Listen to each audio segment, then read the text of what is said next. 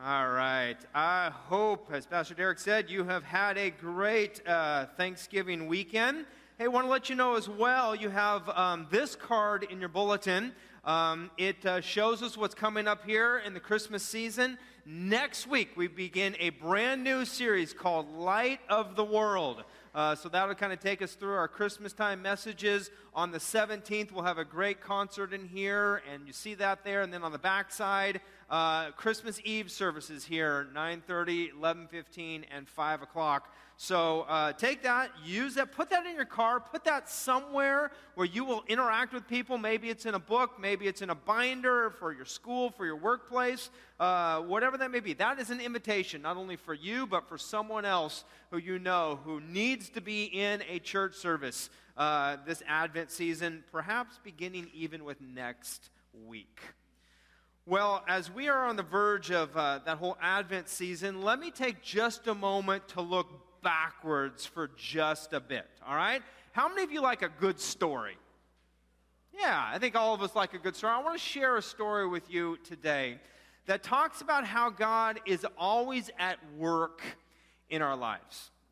And, I think about some of the great stories of the people here at First Baptist Church. This last weekend, I had a gal email me her story and how she got baptized here just a couple of weeks ago and how God had just been interacting with her, changing her life, redirecting her life to where it is. And she's a whole lot more healthy at the end of 2017 than at the beginning. But it is just amazing to see how God's story interacts with our story, changes our story, when we allow that to happen. I mean, that's what the Old Testament is. Filled with story after story after story. People after people after people who have obeyed God, some who have not obeyed God. We hear stories from both sides. All of us, prone to wander, as the song said, every now and then, but then redirected as God redirects us back into what He would have us do. And in the New Testament, Paul reflects upon that thought when, if you have your Bibles, you can open up to the book of Philippians. I'm going to share just a few verses in the book of Philippians here today, and you see the other ones that are on the outline. But in Philippians chapter 1, he's writing to a group of people who make up a church. And it was a church probably a whole lot smaller than this. It may have even been in a home. But Paul is now in prison for his faith. And he's encouraged by these people that he knows. And he says this to the church at Philippi in verse 3. He says, I thank my God in all remembrance of you, always in every prayer of mine, for you all making my prayer with joy, because of your partnership in the gospel from the first day until now. And then he writes these words that many of you know, many of you heard, some of you possibly have them memorized, where he says this, for I am sure of this, that he who began a good work in you will bring it to completion at the day of Jesus Christ. That as God is working in your life, he is convinced, it says in the NIV, that God is at work and he has not began something that he will not complete. And he's doing that in all of us here in this past year and will be in the years to come. And that's how your story interacts with God's story. In fact, it's a lot of fun, as I said at the beginning, to come across stories where maybe we forgot about the God connection, or maybe we even forgot about how God was in the midst of a story.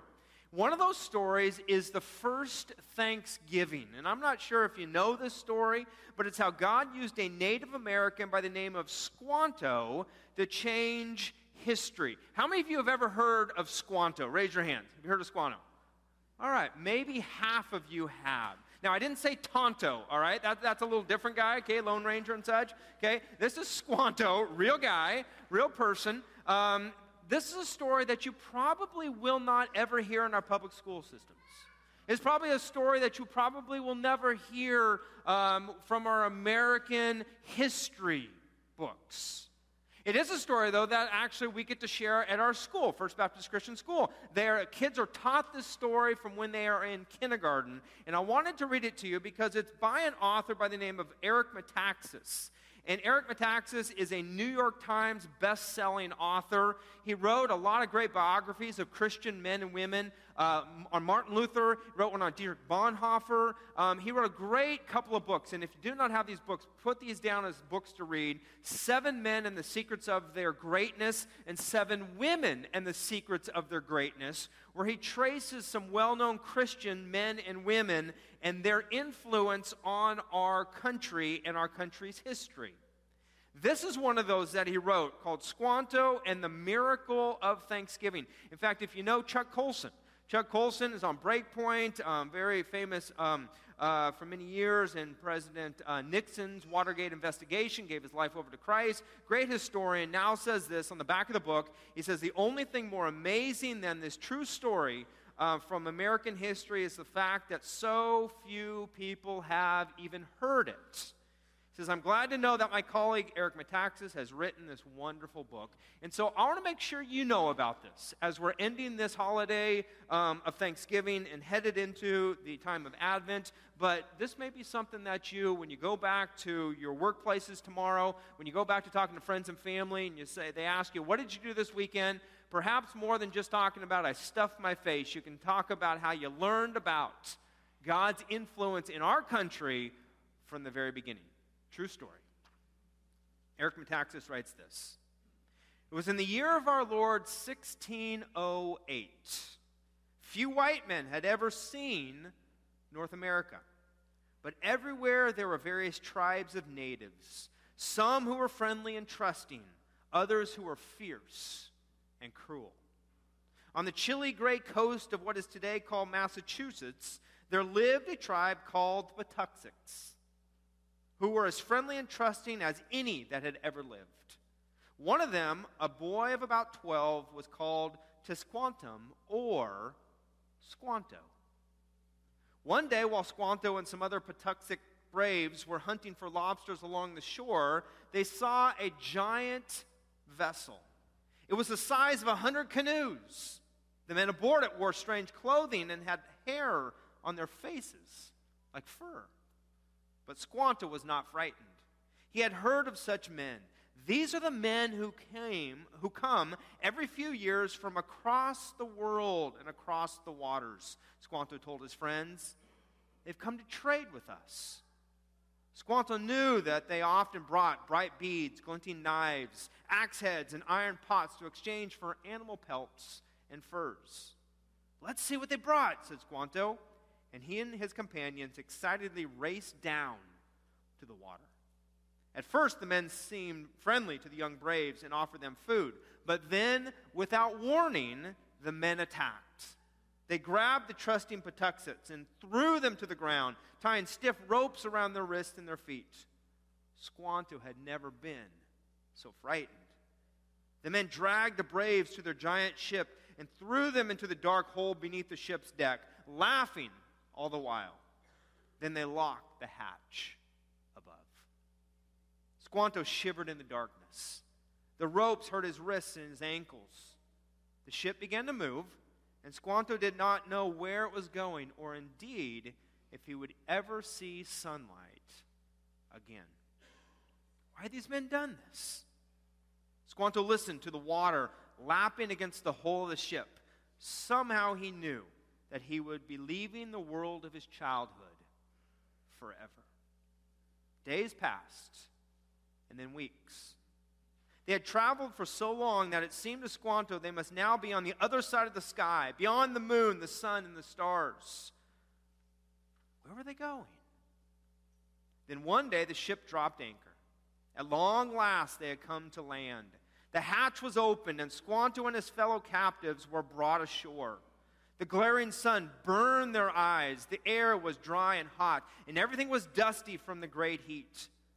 Squanto did not know it yet, but he was now in the country of Spain, in a city called Malaga. One of the men from the ship roughly herded Squanto and the other braves toward a crowd of people on the dock. One by one, the braves were forced to stand before the jeering crowd. They were being sold as slaves. Squanto watched his companions as each one was sold and taken away forever. But God had another plan for Squanto. On the dock that morning stood a group of men who were different from the others. These men were called monks, and they served God. When it was Squanto's turn to be sold, one of the monks held up a small bag of heavy coins, and a man from the ship snatched the coins and shoved Squanto toward the monks. As the monks led Squanto to the monastery where they lived, they spoke kindly to him in words Squanto could not understand. The monks fed Squanto, gave him a comfortable place to sleep, and helped him understand that they meant him no harm. As time passed, the monks taught Squanto their language and about their faith. They explained that the God they worshipped saw everything that had ever happened. He knows the future as well as the past, the monks explained, and all the people in the world are God's children. God loves you, they said, and He has seen all that you have been through in your life. If you, Squanto, will trust Him, He will use those difficulties in ways that you could never imagine. The monks knew that Squanto missed his family, so they tried to help him find a way to go back to America. Finally, they came upon a good plan. But first, Squanto would have to travel all the way to England. That's where the trading ships were that sometimes sailed across the great Atlantic to Squanto's home. So about 5 years after Squanto had first arrived in Spain, the time finally came for him to leave. He bid the dear monks farewell and traveled northward in a ship to London, England. London was an unbelievable sight. It made the city of Malaga seem as small as the Patuxent village he came from. There were soaring towers that seemed to touch the clouds and long bridges that stretched all the way across the great river Thames. All the streets were filled with people and horses and carriages, and in a great palace there lived a man whom the Londoners called King James. He was the great chief, the sachem of the entire land. The monks had sent Squanto to the home of a London merchant named John Slaney.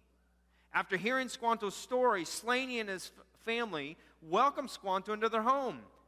As soon as I find another ship headed for America, Slaney promised, you will be on it, Squanto. Squanto's heart leapt. He was finally going home. But it might be a long while until such a ship is found, Slaney warned. Until then, though, you can stay here with us. We will teach you our language and our ways. Perhaps you will be able to pay your passage back to America by working as a translator on one of the trading ships. Squanto sighed heavily, but at least now there was a sense of hope. He would stay in London with the Slaneys and work in their stables until a ship was found that would carry him home. At last, 5 years later, in the year 1618, a ship was found. Squanto could hardly believe it. It had been 10 years since he had been kidnapped from the Patuxent as a boy of 12 years of age.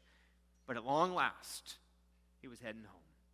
With tears in his eyes, Squanto bid farewell to the Slaneys and to the great city of London with all its towers and bridges. Then Squanto boarded the ship and sailed westward toward America. Far across the Atlantic Ocean, the ship stopped in Newfoundland at a large trading post where it would remain until spring. And again, Squanto waited. When at last spring arrived, Squanto boarded the ship one more time. As the many days passed, Squanto thought back over the last 10 years. Had he imagined them? Was he really going home? Then one day as Squanto stood peering across the waters, he saw land. Land ho, he said, hurrah! And as the ship drew closer, Squanto saw that he was not far from where he had been kidnapped all those years ago. Home, he said.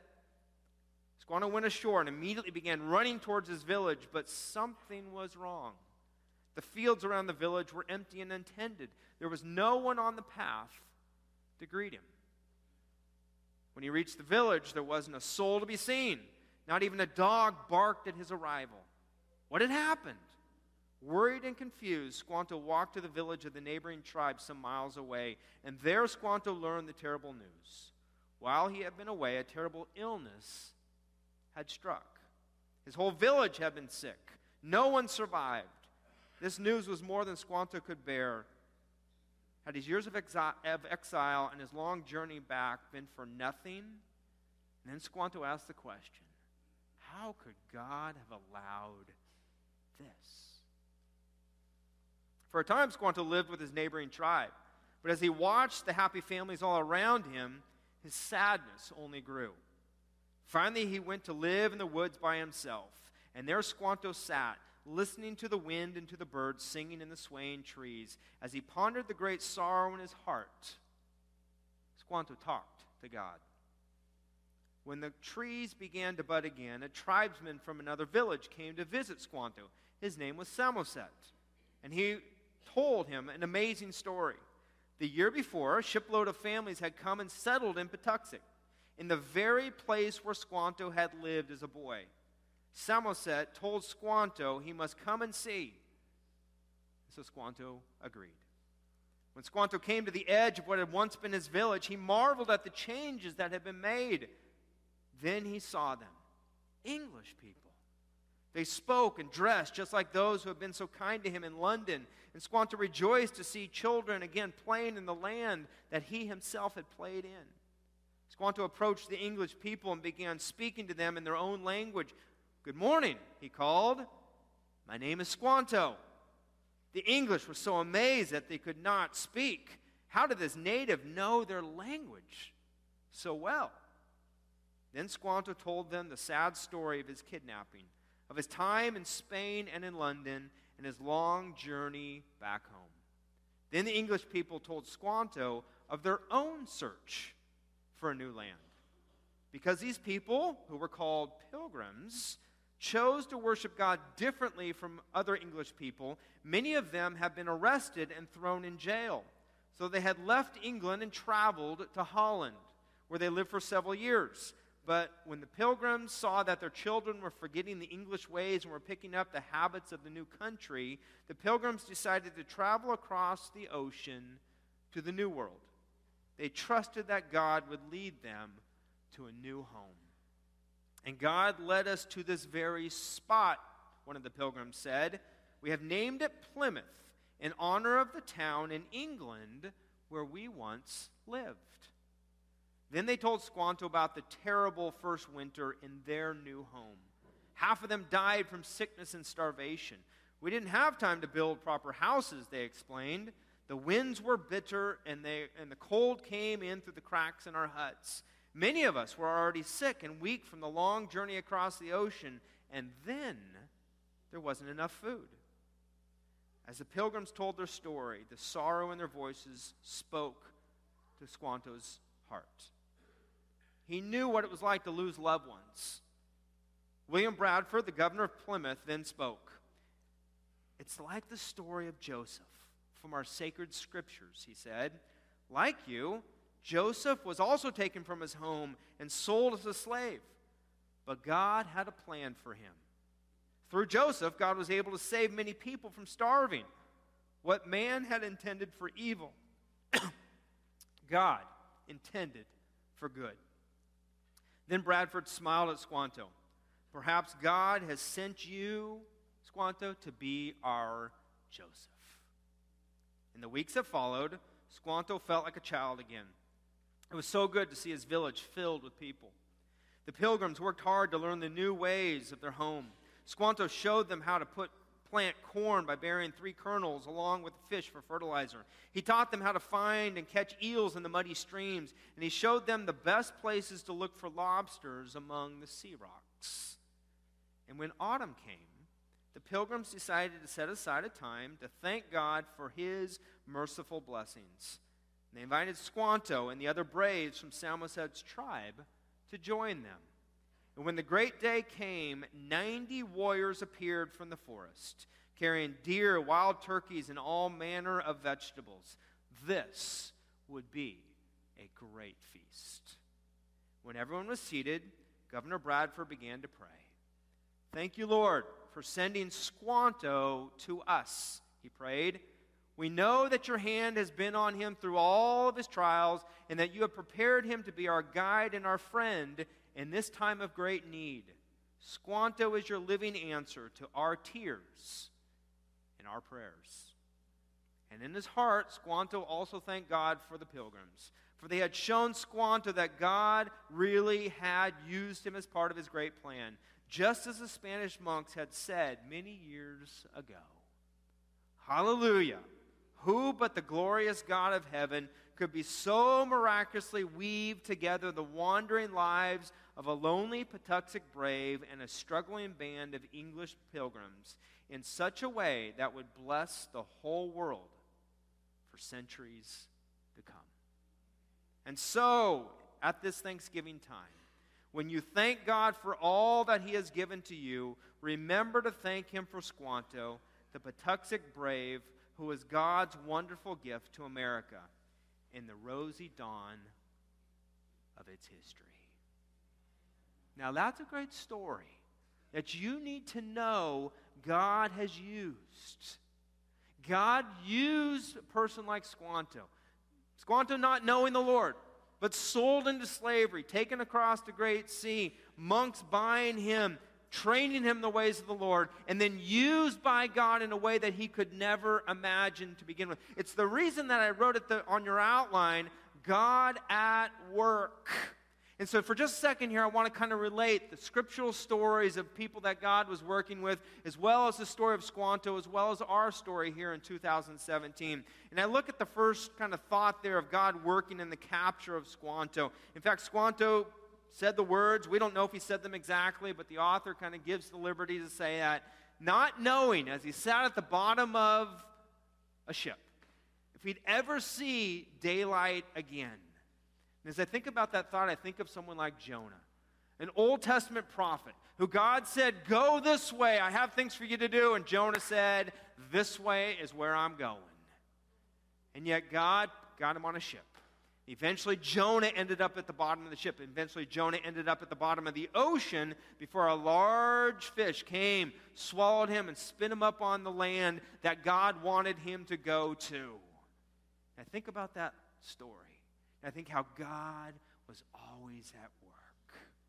I think about Joseph, the story that was alluded to here by William Bradford. Joseph, who sold into slavery by his brothers. You can read the story in Genesis. It's a fantastic story of seeing how God is always at work. Sold into slavery at the bottom of a well, pulled out of that by a traveling band of nomads, sold to the Pharaoh, lands again in prison, lands at the bottom, going from the palace to the prison, back up to the palace, being second in command. And then Joseph's brothers come, not knowing it's him.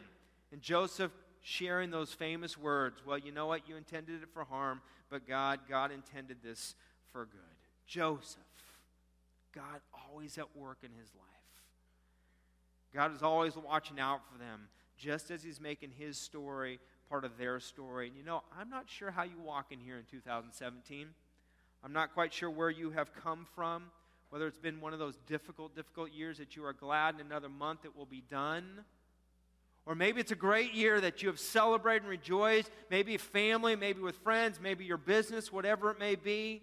I don't know if you come in here feeling like you're at the ship's bottom or if you've been raised up, but just know God is working. As he worked in Joseph's life, as he worked in Jonah's life. In fact, the verse that comes to mind is that verse out of Romans chapter 8, where Paul pens this, Romans 8:28, saying, we know that for those who love God, all things work together for what? For good. For those who are called according to his purpose. Paul writing these words, maybe on house arrest. Paul certainly writing the book to the Philippians as he was imprisoned there. Paul saying, we know that if we love God, all things are going to work out. All things are going for the good. We know God's in the midst of this for those who are called according to his purpose. And God has that same truth to share with you today. And maybe this is a year that you need to grab onto that and say, okay, God, I don't see where you were at work all the time in 2017, but maybe in this next year you will see some of that come to fruition. Because I also see the next part of the story where Squanto is sold to the monks. And I realize how integral those monks were in seeing a wrong The monks seeing that this could be a wasted life just sold into slavery, or it can be a life that we invest in. It can be a life that we pour into and tell them what the scriptures say, to tell them what God is alive, to tell them how he can know the Lord as well. I am sure those monks did not have a clue how much Squanto would impact those first pilgrims who came, allowing them to survive, allowing their religion to germinate and to grow here in the new land. But God intersected Squanto's life through those monks. They saw wrong, they stepped in to stop it, just as many of you do that today. You know, as a church, we recognize that there's another form of slavery in this world. In 2017, there's a sex slavery industry that is running wild, even along the I-5 corridor that we live in. We've been given to a couple of years of a ministry that has grown out of Modesto. They're wanting to expand it up here in Stockton as well. Some of you have been praying for, maybe even stepping in when you see abortion clinics and other things like that. You see a wrong, you step in, you try and make it right. Maybe homelessness. Perhaps it's people not having food, the many boxes, the hundreds of boxes you as a congregation have brought. Even the gifts from the Caring Christmas Tree, of saying everyone should have something to open, something to hold on to, something that says, I'm valued. A gift can say just that. I'd venture to say, you have had people who have intersected your life just as these monks intersected Squanto's life as well. Maybe it's your mom. Maybe it was your dad. Maybe it was a grandparent of yours. Maybe it was a good friend. Maybe it was a teacher. Maybe it was a coach. I don't know who it is, but God uses people like this to impact others, and you do not know how much you might be impacted by someone who just plants some seeds in your life.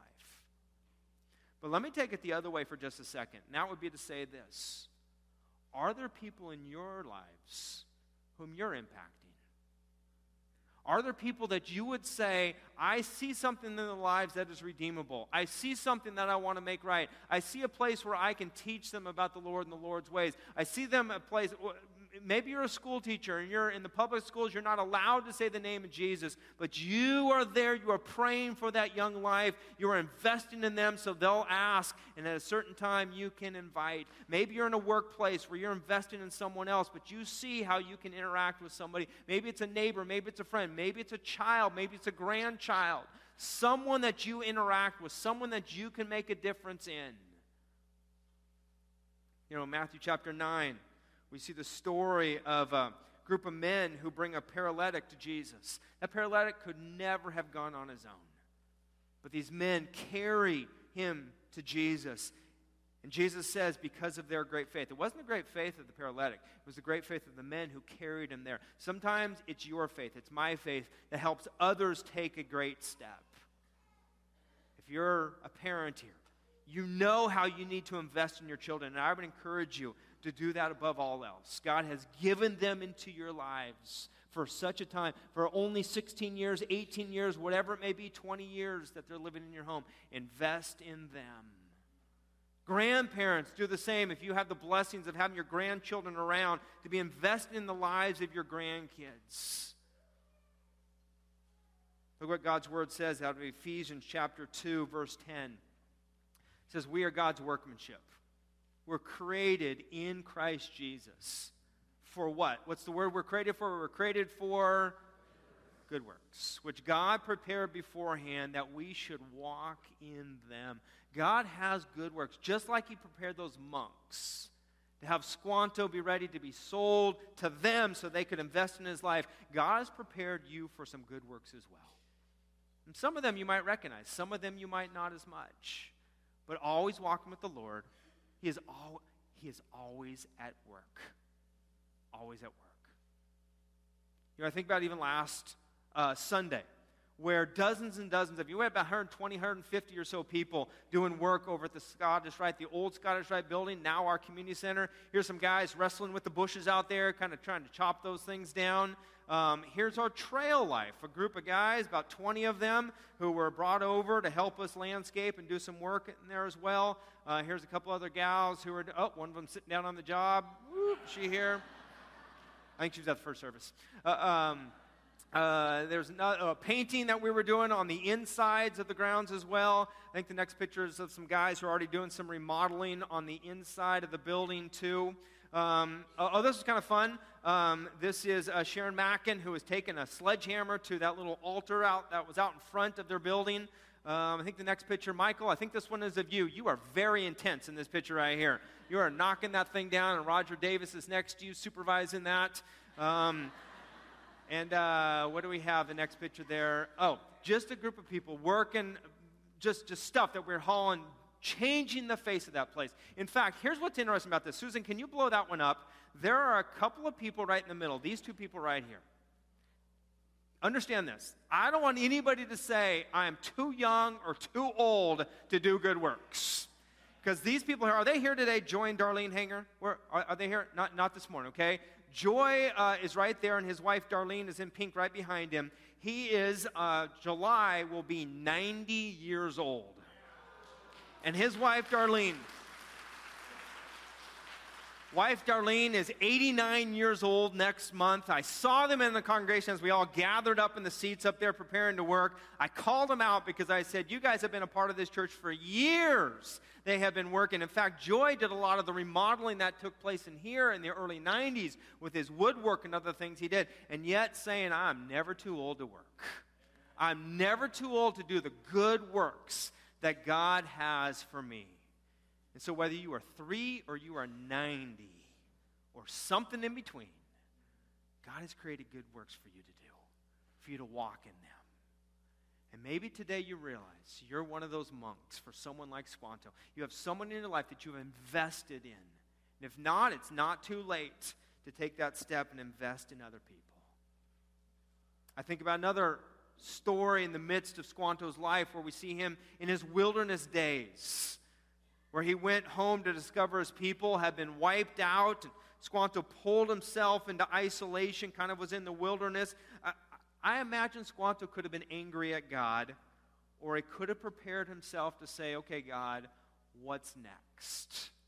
And we all come across those parts in our lives. We all come across story. Paul came across that in his life. Joseph came across that in his life. It was their choice. What were they going to do with the situation God had allowed them to be in? And maybe you're here today. You thought Thanksgiving would go a little differently than it did.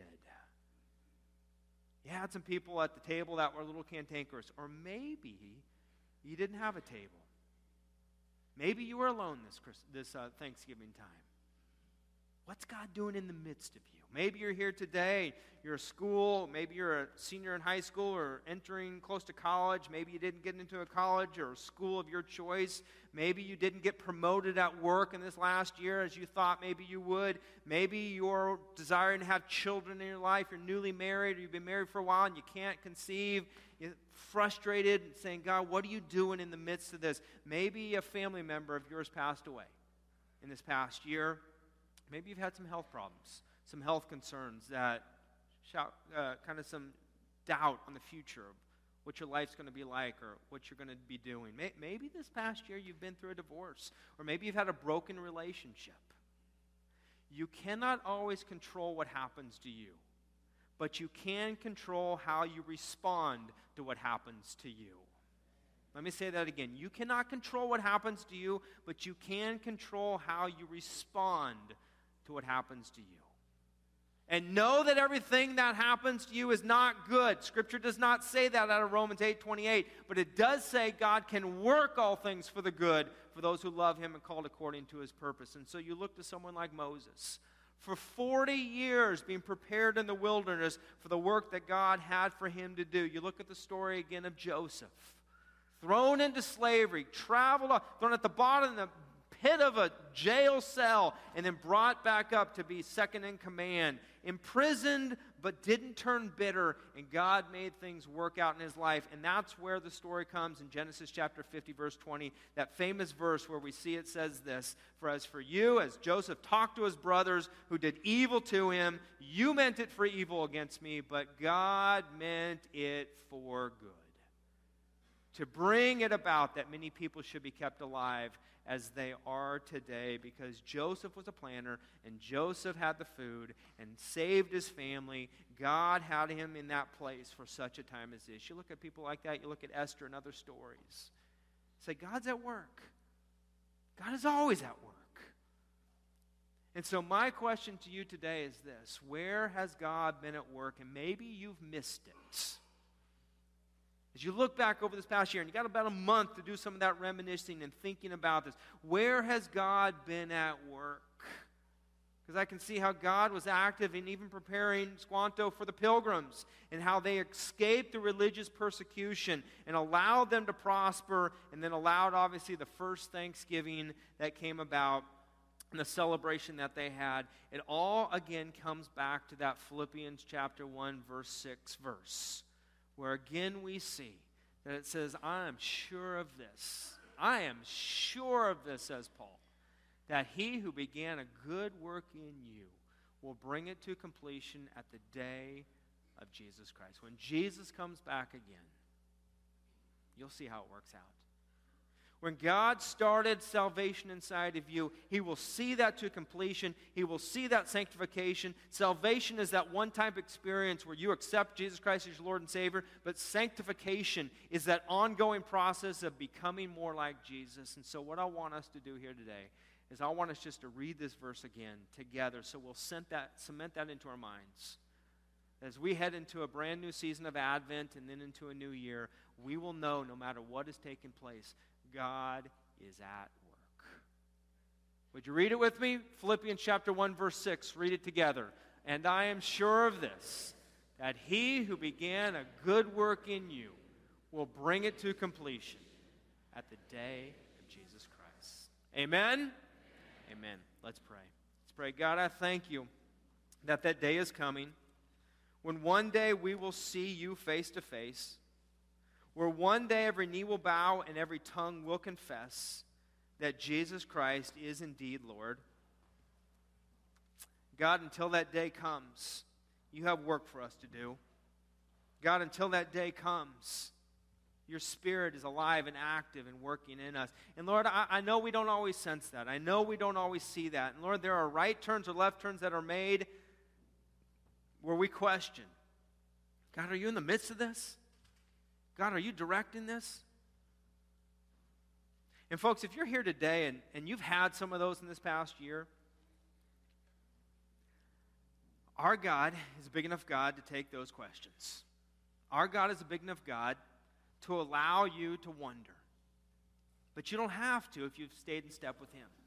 You don't have to wonder what he's doing, because if you've walked according to his ways, you know he's up to something, because God is always at work. Maybe you're here today and you realize where maybe you stepped out of fellowship with him. You realize today where maybe you took a turn to the left instead of to the right. And God will not force you, but God will use those circumstances to guide you back. Maybe there'll be some hurt. Maybe there'll be some scars, yes. But rest assured, God is still working, because God is always at work.